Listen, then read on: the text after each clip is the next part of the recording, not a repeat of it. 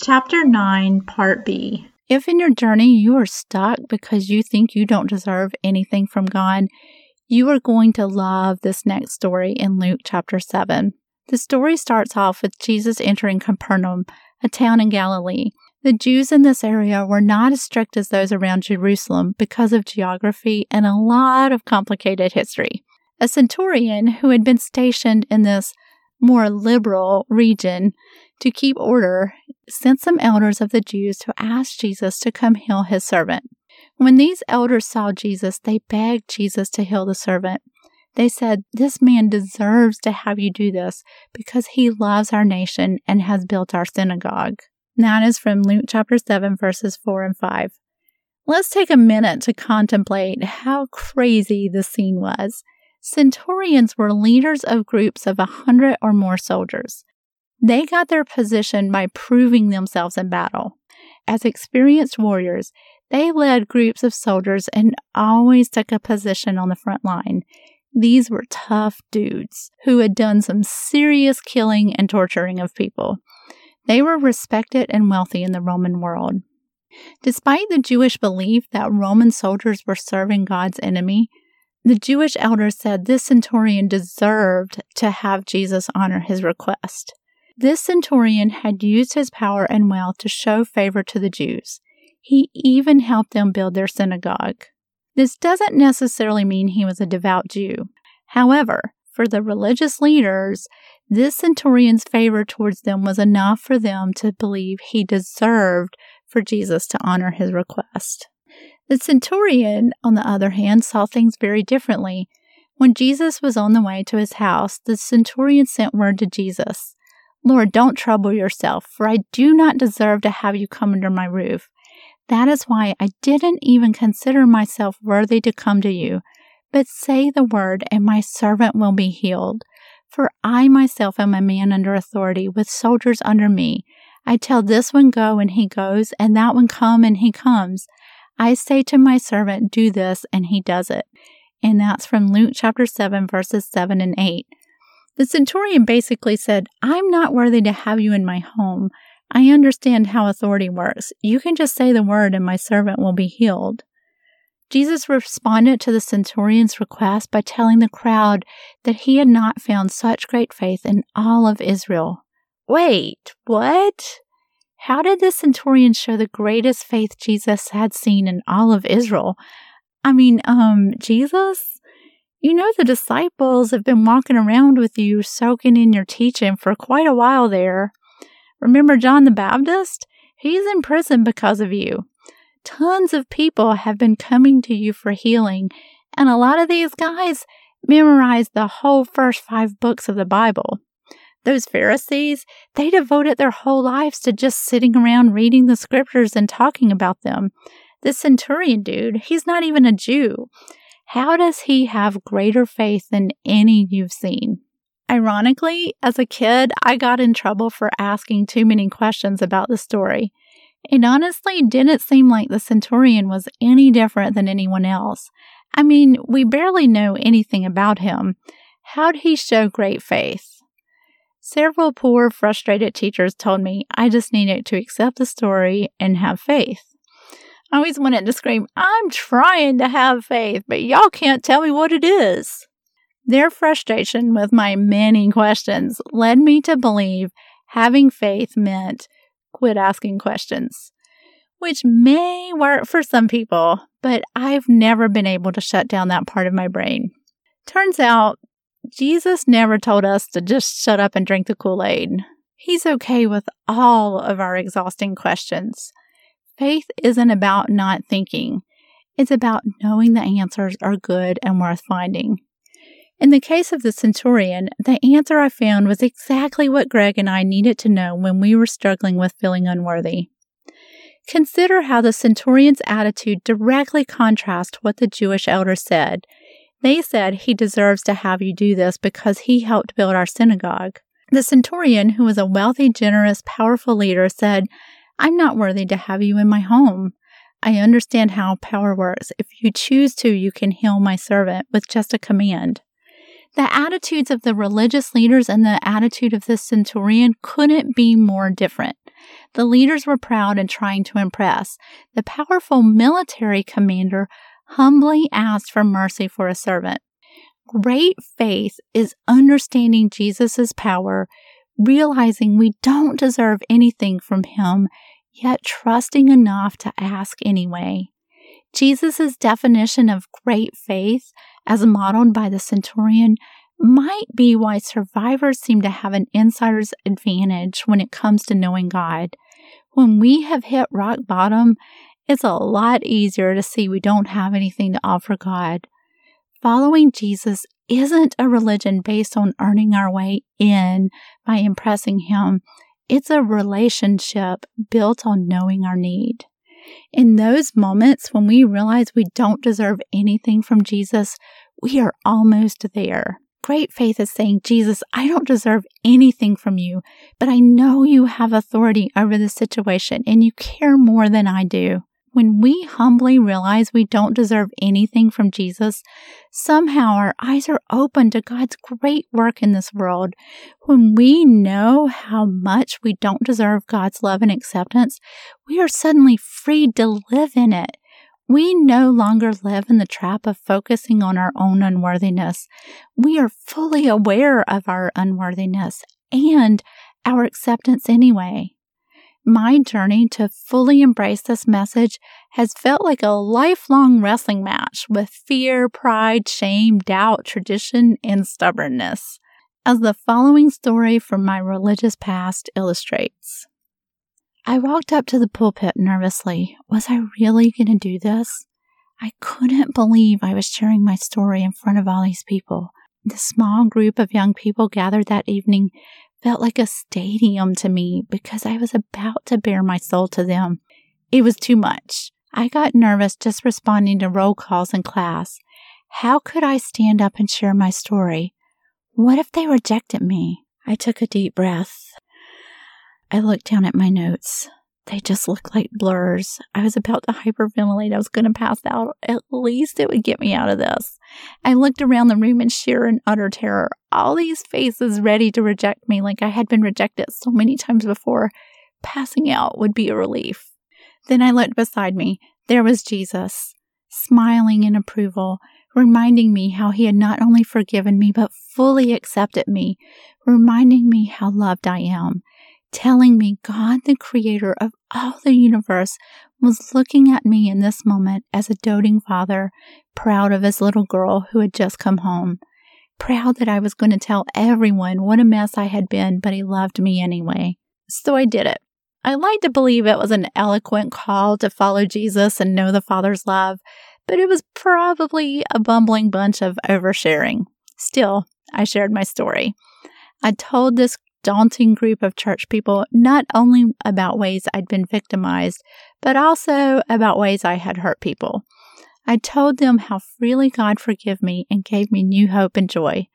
I was excited about my life, my ministry, my upcoming marriage, and my education career as I approached them all with Jesus by my side. I finished my speech, felt Jesus giving me an approving hug. We did it. I felt total joy in that moment. But it was just for a moment. Someone interrupted us. The youth pastor rushed to the podium and nudged me to the side. I looked away from Jesus and began to listen to this pastor as I crept off the stage. I had been a fool. I had been suffering from a delusion. Jesus wasn't there. He didn't accept me. This pastor pointed out the fallacy of my crazy beliefs. God is clearly a God of justice, and I clearly needed to be punished for my mistakes.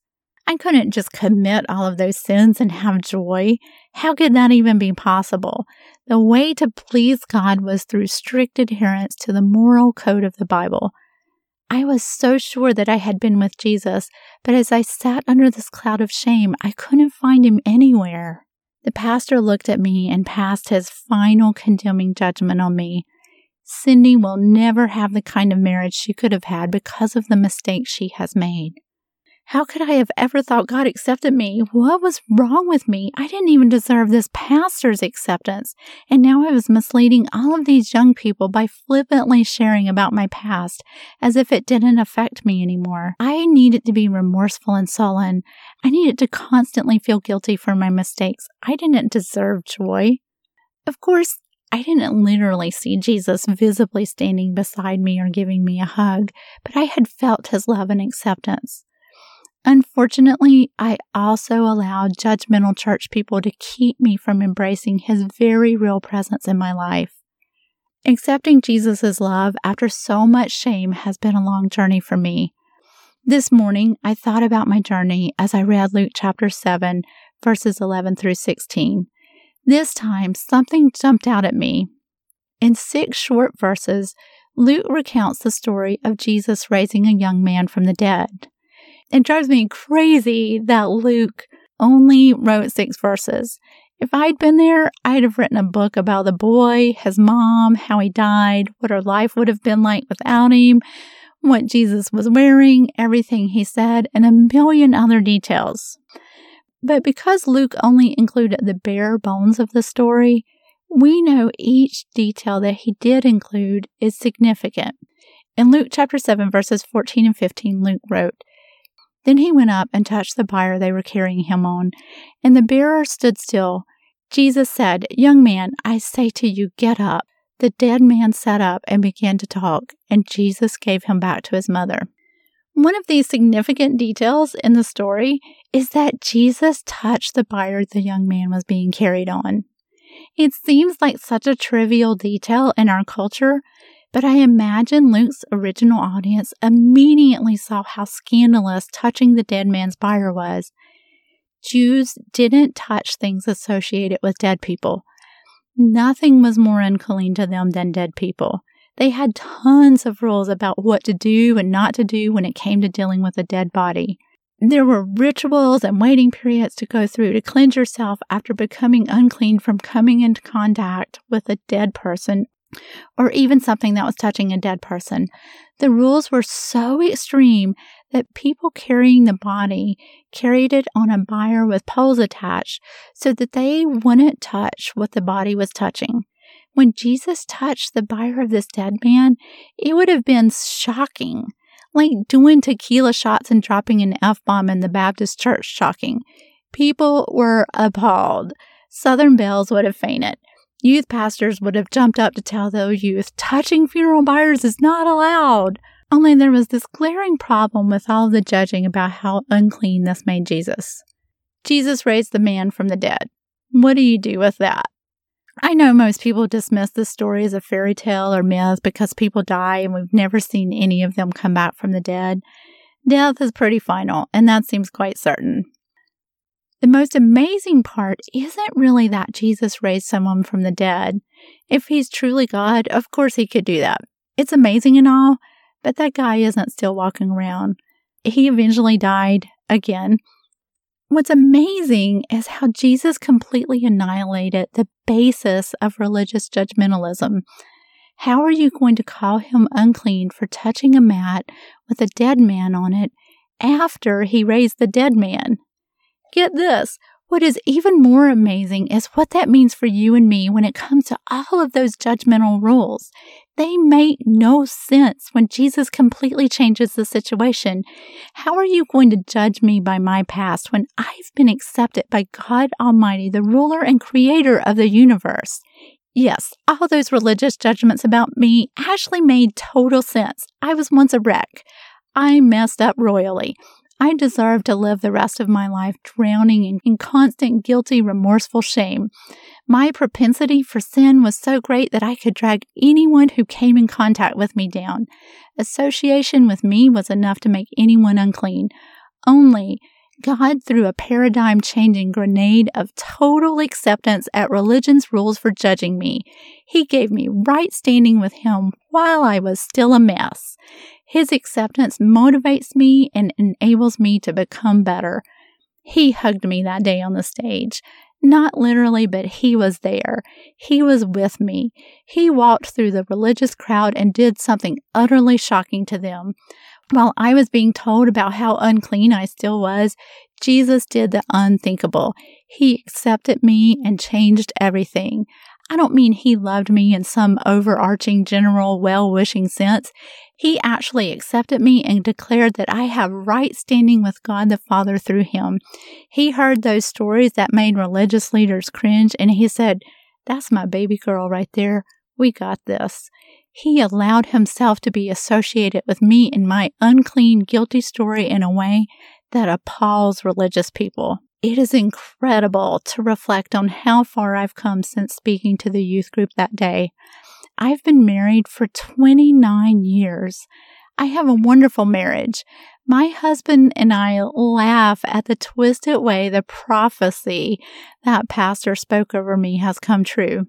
Through the years, we have counseled over a dozen couples who were living in misery because of religious sexual shame. The condemnation from that youth pastor left me so shamed that I spent years praying for God to take me out of the world. Instead, he empowered me to accept his forgiveness and freedom. Then I got to share that same freedom with people who had actually done a good job at following the rules, but were caught up in the trap of thinking they deserved something from God. I'm still growing in my freedom from being a shame-filled judger. It is one reason I rewrote this book. My first edition accurately portrayed my bitterness with how American church culture misrepresents Jesus. However, it offered little hope. Thankfully, the community of people following Jesus is still at work. Several faithful believers called me out. They helped me confront areas where I still needed to grow. As I let go of most of my bitterness, I'm finding freedom to be even bolder as I stand against church abuse. My outrage is no longer tinged with questioning how God could let me be shamed. I love the lessons he continues to teach me. As I let go of my shame, I feel honored to get to help others do the same. I'm learning to look past the problems with the institutions as I focus on the hope Jesus called his followers to. As we all put away bitterness and rise above all of our shame, we will bring hope to a hurting world. We will be gracious, forgiving, and generous because we realize we don't deserve anything from God, but he forgives us anyway. His forgiveness gives us hope for all the messes we see around us. I pray you can learn from my mistakes and not fight against the peace so freely available to you. I hope your journey is less like a wrestling match than mine has been, and more like a hike with a friend. Either way, God adores you through it all.